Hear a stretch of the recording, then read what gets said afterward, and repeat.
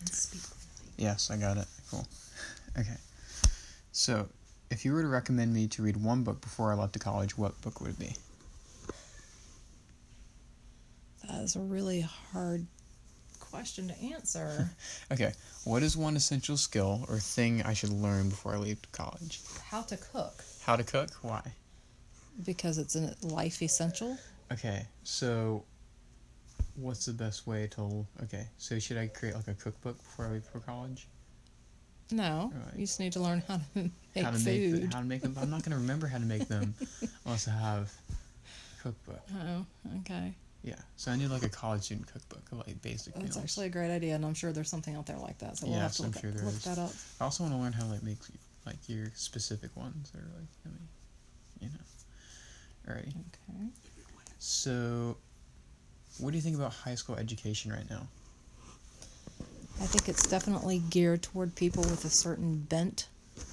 Like Noel. More logical or... people who have no problem in an academic setting. It's very special, not specialized, but it's very particular to the student that it caters to. So it's like, it's made for those who would excel naturally. Yes, in that particular type of factory, crank it out sort of setting. Sure. So it's difficult for ADD or ADHD kids. So kids who have disorders. Right. Or any sort of learning differences. It doesn't allow for that, and that's It doesn't accommodate it. Correct. For the most part. Yeah. Until recently. Yeah. I think there's a lot of potential in ADD kids. Of course. Yeah. How many of our presidents have dyslexia, you know? Yeah. Lots of those, so anyway. Do you think that choosing Christian education has been far more beneficial than public school?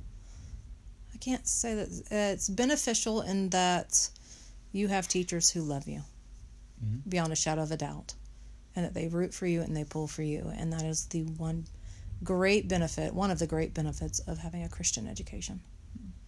Teachers who love you and who love Jesus. Actually, do you think that the kind of the Christian atmosphere at our school has fostered a much better behavior and... Not necessarily.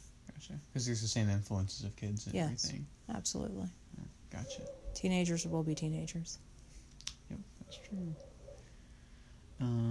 What have you loved about parenting, and what has been some of the hardest about parenting? I love parenting because I love having my children around and raising creative adults into creative adults. Mm-hmm. Or hopefully to be adults one day. Yes.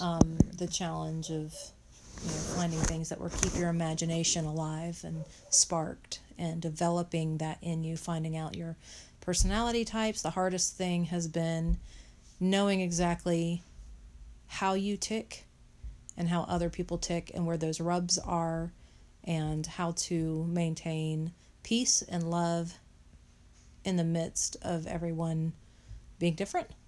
Mm-hmm. And having their own problems. And having your own problems, but learning how to get along with other people. Mm-hmm. You know? Yeah. And how to live in an understanding and loving way, simply because you don't tick like that, you don't function like that. Yeah. I'm sorry, we're going to have to start this over.